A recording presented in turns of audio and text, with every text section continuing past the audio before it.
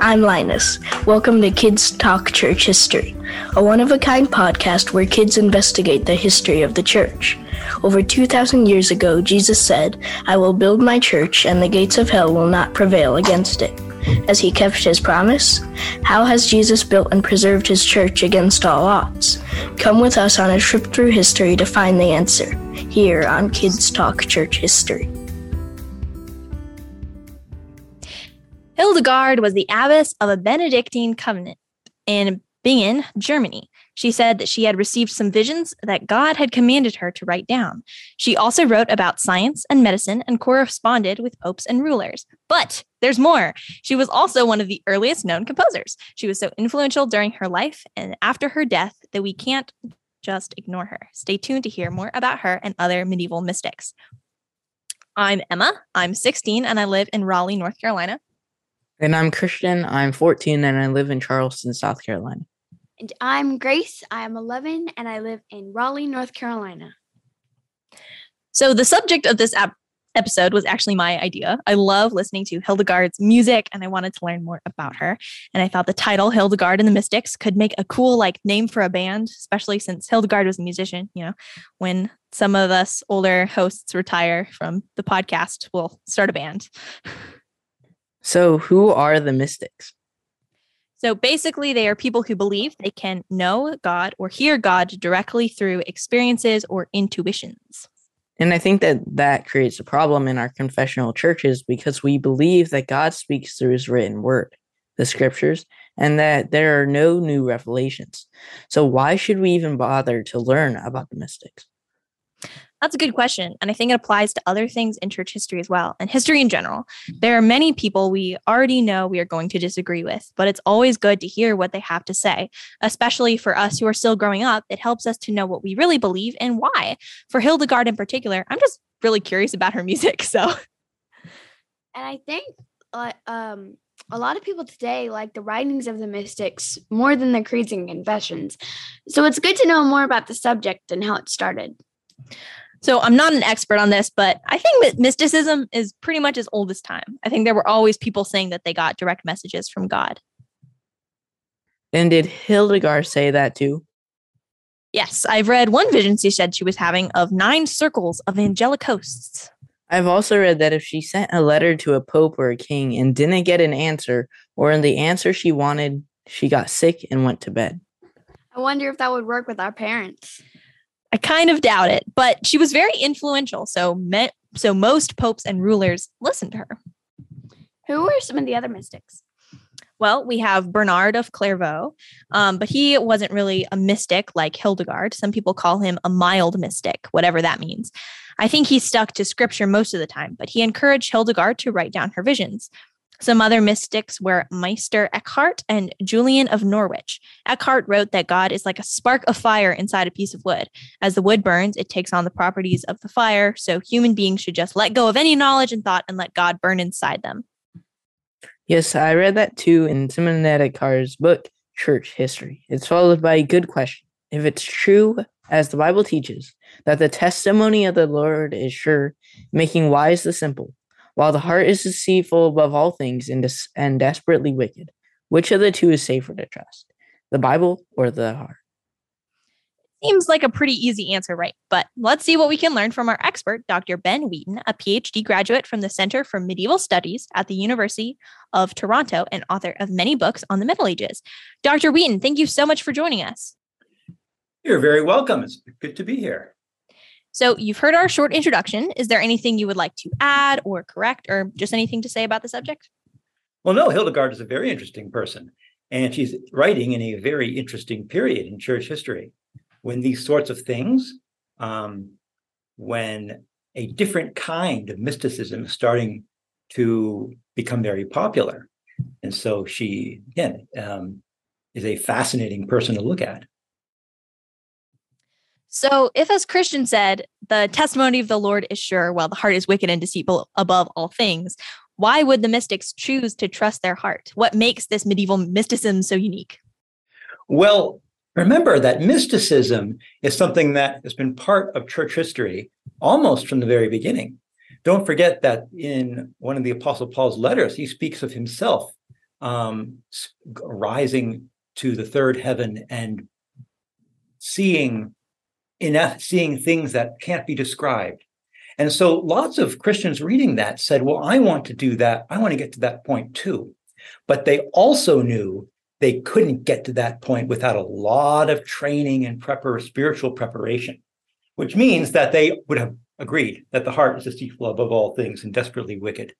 And therefore, to get to the point where you could sort of rise in contemplation in your mind to see heavenly things and experience God directly, or as directly as you could, they first had to train themselves in virtue and in righteousness. They had to read lots of Bible. They had to memorize lots of Bible. They had to sort of work really hard to cleanse their thoughts of as much evil as they could, and to constantly be in prayer and do scripture reading and worship in a community, learn to obey those over them in their religious communities. Remember, the mystics were almost all of them, I think almost all of them, part of religious communities. So they were nuns and monks, which meant that they were part of a very strict life. They led a very strictly ordered life, in which most of the time they would not be, certainly not trusting their hearts, but working to discipline them. It seems that most mystics wanted to know God more closely than they could by just reading the Bible, right? Or maybe they thought their visions could add to the Bible or explain the Bible. Is that what they thought? They certainly did not think that they could add to the Bible. That would have been a heresy, and they would have been dealt with very strictly had they claimed that.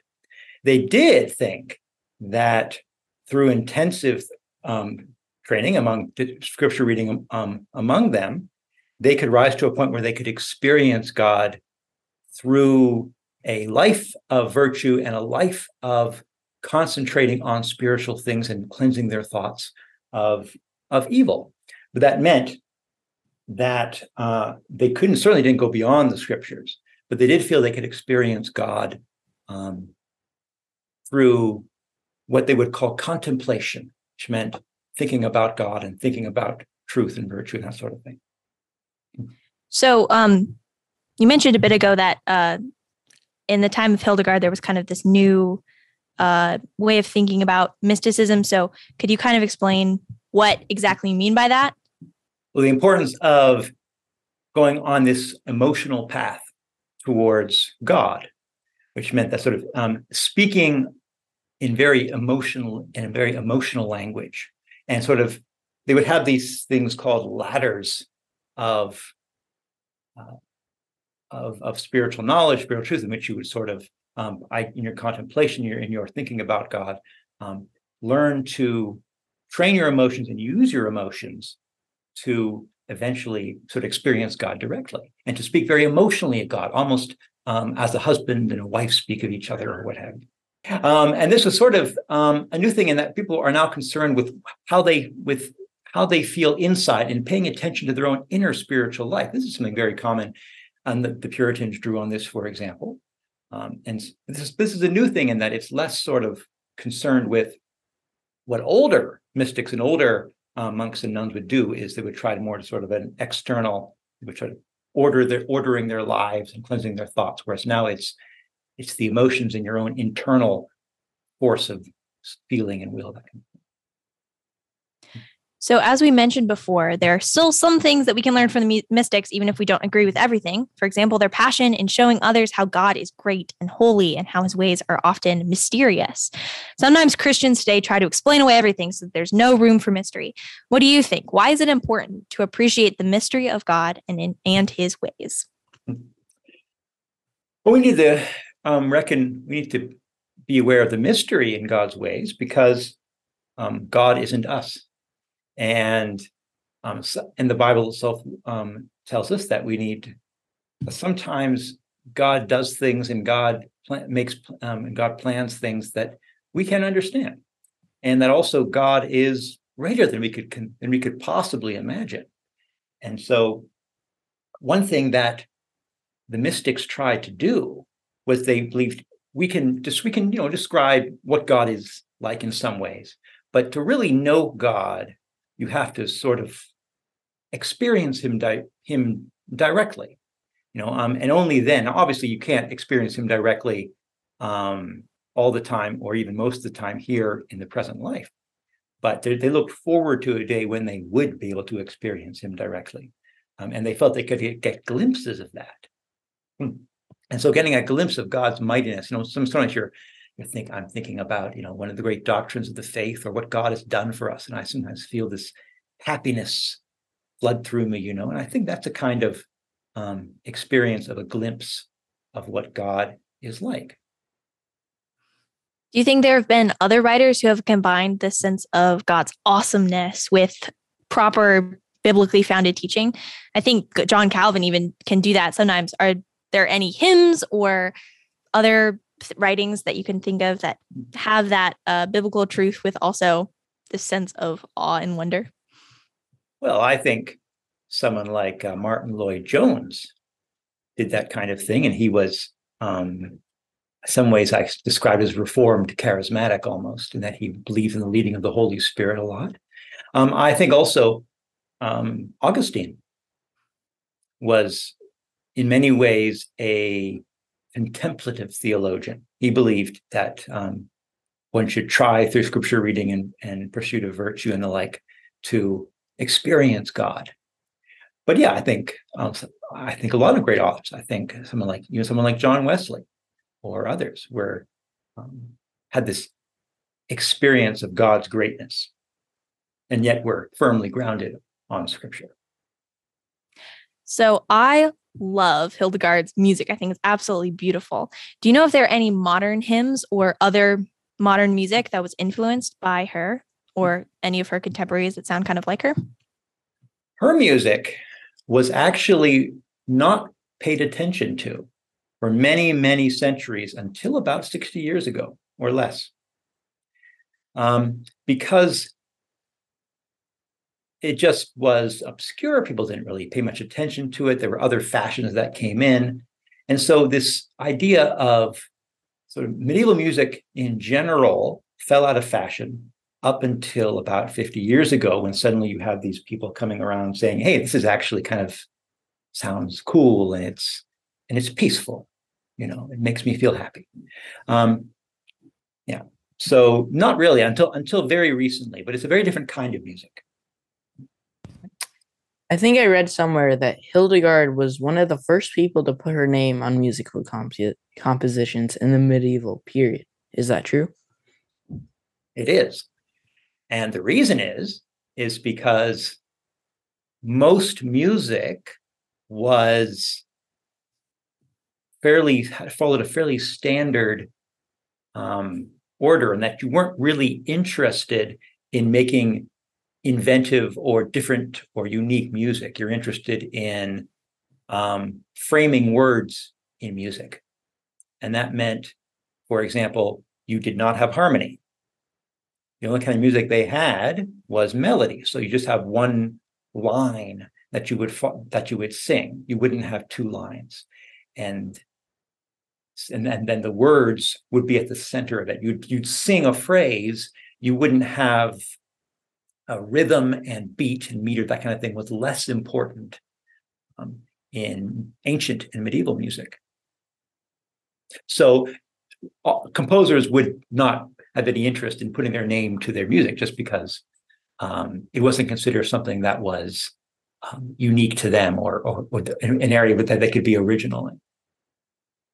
So you kind of touched on this a little bit, but what specifically makes her unique? Like, what about her music was Hildegard like, man, I want to put my name to this so everyone knows? Yes.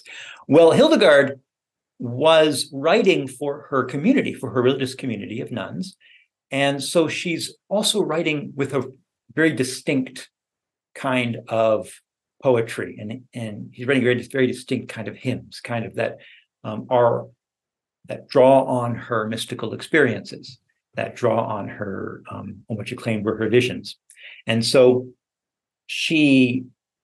her own words, so these are her words, actually, we do have the names of people who wrote music, who wrote words for music before this. We just don't have the music itself.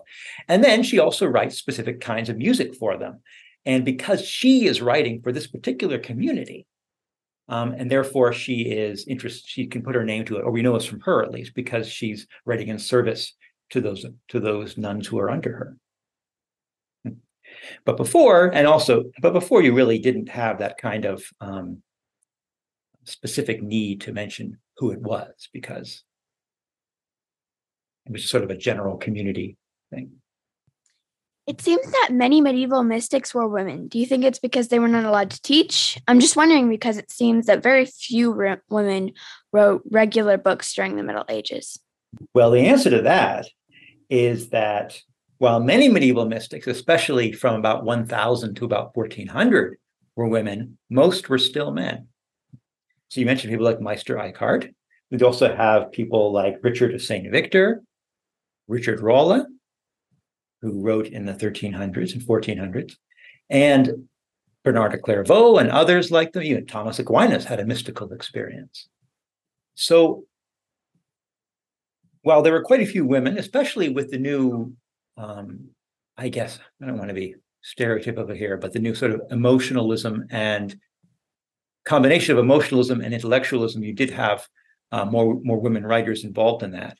But even then, at the same time, you still have plenty of men doing it too. I would say that one of the changes is that you have both men and women in the later Middle Ages writing lots of mystical material, lots of religious and spiritual material, where before it would have been almost entirely men.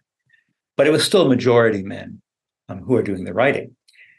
Some women did write before this and after this. They're writing books and the like. We have some biographies of famous saints written by women in the years before 1000, for example, and also after. So they did write some books, but mostly it was that while nuns were certainly taught to read and write, they weren't expected to produce spiritual material that could be read by others and used by others. Again, until someone like Hildegard, who was responsible for her community of nuns and was interested in writing spiritual material for them. Do you think women mystics were more popular than male mystics? I don't know, actually. I think they were probably, in the later part of the Middle Ages, you have certain women who sort of express what we could call popular religion very well, and in a way that made them almost sort of like considered like prophetesses almost, or people who looked upon as a sort of spiritual authorities in a sense. Someone like Marjorie Kemp, who, while not in very good relationship with the church authorities, was someone who nonetheless could sort of attract. She had a great popular following because she sort of her ecstatic dancing or other sort of or shouts or what have you were viewed as being spiritually significant by a lot of the common people, we might say, which was more and more popular in the later Middle Ages. Can you tell us more about Bernard of Clairvaux? I think he was not really a mystic like Hildegard, right? And the Protestant reformers seemed to love him. Why do some people call him a mystic at all? So Bernard was an abbot at Clairvaux, and he was a very influential abbot. And in that, during his time too, for example, he preached in favor of the Second Crusade, allowed many people to join it. And he also wrote again to many people, as did Hildegard, and he wrote to Hildegard and had a good relationship with her. But Bernard was part of this new movement of thinking about valuing your emotions and valuing who you are as a person in your personal relationship with God. And he did write a number of works that use mysticism. He wasn't a mystic like Hildegard because he does not have the same kind of ecstatic experiences that Hildegard had. Now, what's interesting is that many of Hildegard's visions look an awful lot like what someone experiences when they have migraine headaches. And so some of the things she saw, but then she used these to sort of make her think about spiritual things and think about and to experience God in her emotions and elsewhere. But Bernard really didn't have the same kind of visionary. At least I don't think so. Sort of visionary experience, but he was interested in contemplating God through working at climbing the spiritual ladder with your mind, as it were. Augustine does something similar with this in some of his works as well, which is why Augustine's works were very popular with Bernard. But yeah, Bernard wasn't a full-time mystic, as it were. Of course, not that it was Hildegard. But he wrote a lot of works of theology, commentaries on the Bible. And the Protestant reformers loved him because he affirmed many of the truths. Like he seems to affirm things like faith alone and the importance of the centrality of grace and the like. Although I would say to a certain extent, this is a fairly big part of medieval theology, period. We tend to think that the Middle Ages was Roman Catholic. In some ways it was, but in other ways it was pretty Protestant. But he was, some people call Bernard a mystic, though, getting back to our question, is because he did write works encouraging people and guiding people towards mysticism and saying, here's how you can experience God after this long effort and thinking very hard on spiritual things and cleansing your thoughts of evil. Here's how you can have these ecstatic experiences when you seem to experience God directly. So you are a medievalist. So are there any books about the Middle Ages that you would recommend for our young listeners? Any primary sources? Well, it depends how ambitious you are. Primary sources are in the Middle Ages can be pretty difficult because even translations, because the people in the Middle Ages wrote a lot in a very short space, which means when you read their works, they're very complicated and very just dense with ideas, and they quote the Bible left, right, and center without mentioning they're quoting the Bible, and it's just. But there are some fun histories. One of my favorite histories is the history of Gregory of Tours, who wrote about the kingdom of the Merovingian Franks. And he is exciting and interesting because he's a good storyteller. Some other works I would suggest, though, if you want to guess, a couple of books of historical fiction that I really enjoyed when I was a kid reading. One is called Catherine Called Birdie. I'm sure if any of you have heard of that one, about a girl in, I think, 1400s England. And there's another one called The Door in the Wall. Yes, some of you may have read that. And these are some really fun books for kids based in the Middle Ages. Yeah. And of course, lots of C.S. Lewis's stuff. His Chronicles of Narnia is based a lot in sort of medieval themes. And there's also a little book, well, not a little book, a bigger book that I found really interesting. If anybody's interested in history, in nonfiction, there's this British illustrator named Stephen Beastie, Biesty, who writes these big books making cross sections of all sorts of different things. Incredible Cross Sections is one of them by Stephen Beastie. And he has one on a medieval castle. And book that shows all the kind of life that went on in the castle and all the kind of buildings that would be in a castle and all sorts of other things about it. And that's a really good way of learning about it because there's got little captions beneath all sorts of really big, complicated illustrations. So those are 3 books I would suggest. That was a very wonderful conversation and very interesting. But now we just have 2 questions that we ask all of our guests. First, how did you become interested in church history? And second, if you could meet anyone from the Middle Ages, who would it be? Well, I became interested in church history because I am interested in things I was interested in things I don't know anything about. And I didn't know anything about one particular period in history just after the fall of the Roman Empire. And so I thought I should do my degree in it, since I didn't know anything about it, because I want to learn about it. So I did that. And then I discovered that there's all sorts of interesting people that no one's heard of. And they're writing all kinds of books that no one's read. And that these books say all can say surprising things.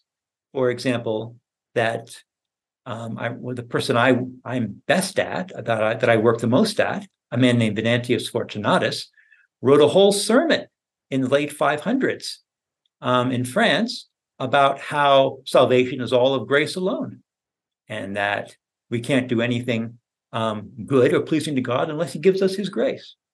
I remember reading that and thinking, whoa, this is what I thought was wrong about the early Middle Ages. So just the excitement of finding new things and getting into it and discovering all the great stories of the family of faith and how much and just appreciating how much they loved God, many of them, and loved his truth. Okay, yes, and the second one is anyone I can meet from the Middle Ages. Well, the person I would most like to meet is Gregory of Tours, because he is a really interesting person. He's a good storyteller and someone who was very quirky in many ways. He was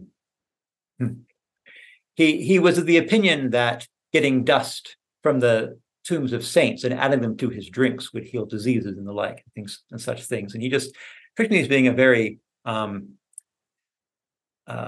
strange person in that way, but also he's got a great sense of humor in his History of the Franks. He likes making jokes about the kings and the princes who are doing all these ridiculous things. And so I think he'd be a really fun person to talk to because of his sense of humor. Dr. Wheaton, we are so thankful that you decided to spend this time with us. As usual, listeners have an opportunity to win a copy of Simonetta Carr's book, Church History, which includes information on the church in the Middle Ages. To enter the drawing, submit your questions or comments to questions@kidstalkchurchhistory.org. You can also find the link on our website, kidstalkchurchhistory.org. While you're there, you'll also find past episodes, special news, recommended readings, and more. And if you consider making a donation to support the work of the Alliance and podcasts like this one, we'd really appreciate it. In partnership with the Alliance of Confessing Evangelicals and on behalf of my co-hosts, Christian and Grace, I am Emma. Thank you for listening to Kids Talk Church History.